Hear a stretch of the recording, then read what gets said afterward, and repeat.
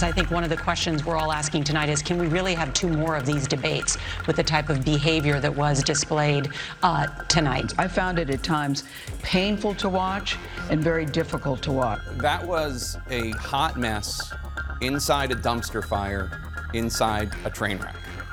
Say it like it is. That was show. I cannot imagine what a lesser moderator will have to do to themselves before or after to tame these baboons.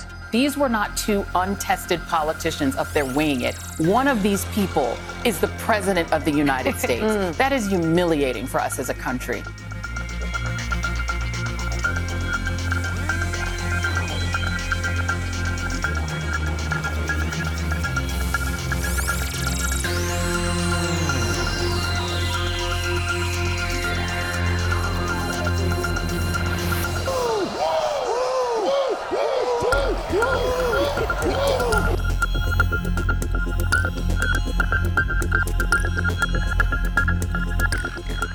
I think that the country would be better served if we allowed both people to speak with fewer interruptions. I'm appealing to you, sir, to do. Well, and him too. Well, frankly, you've been doing more interrupting that's than all he right, has. but he does plenty.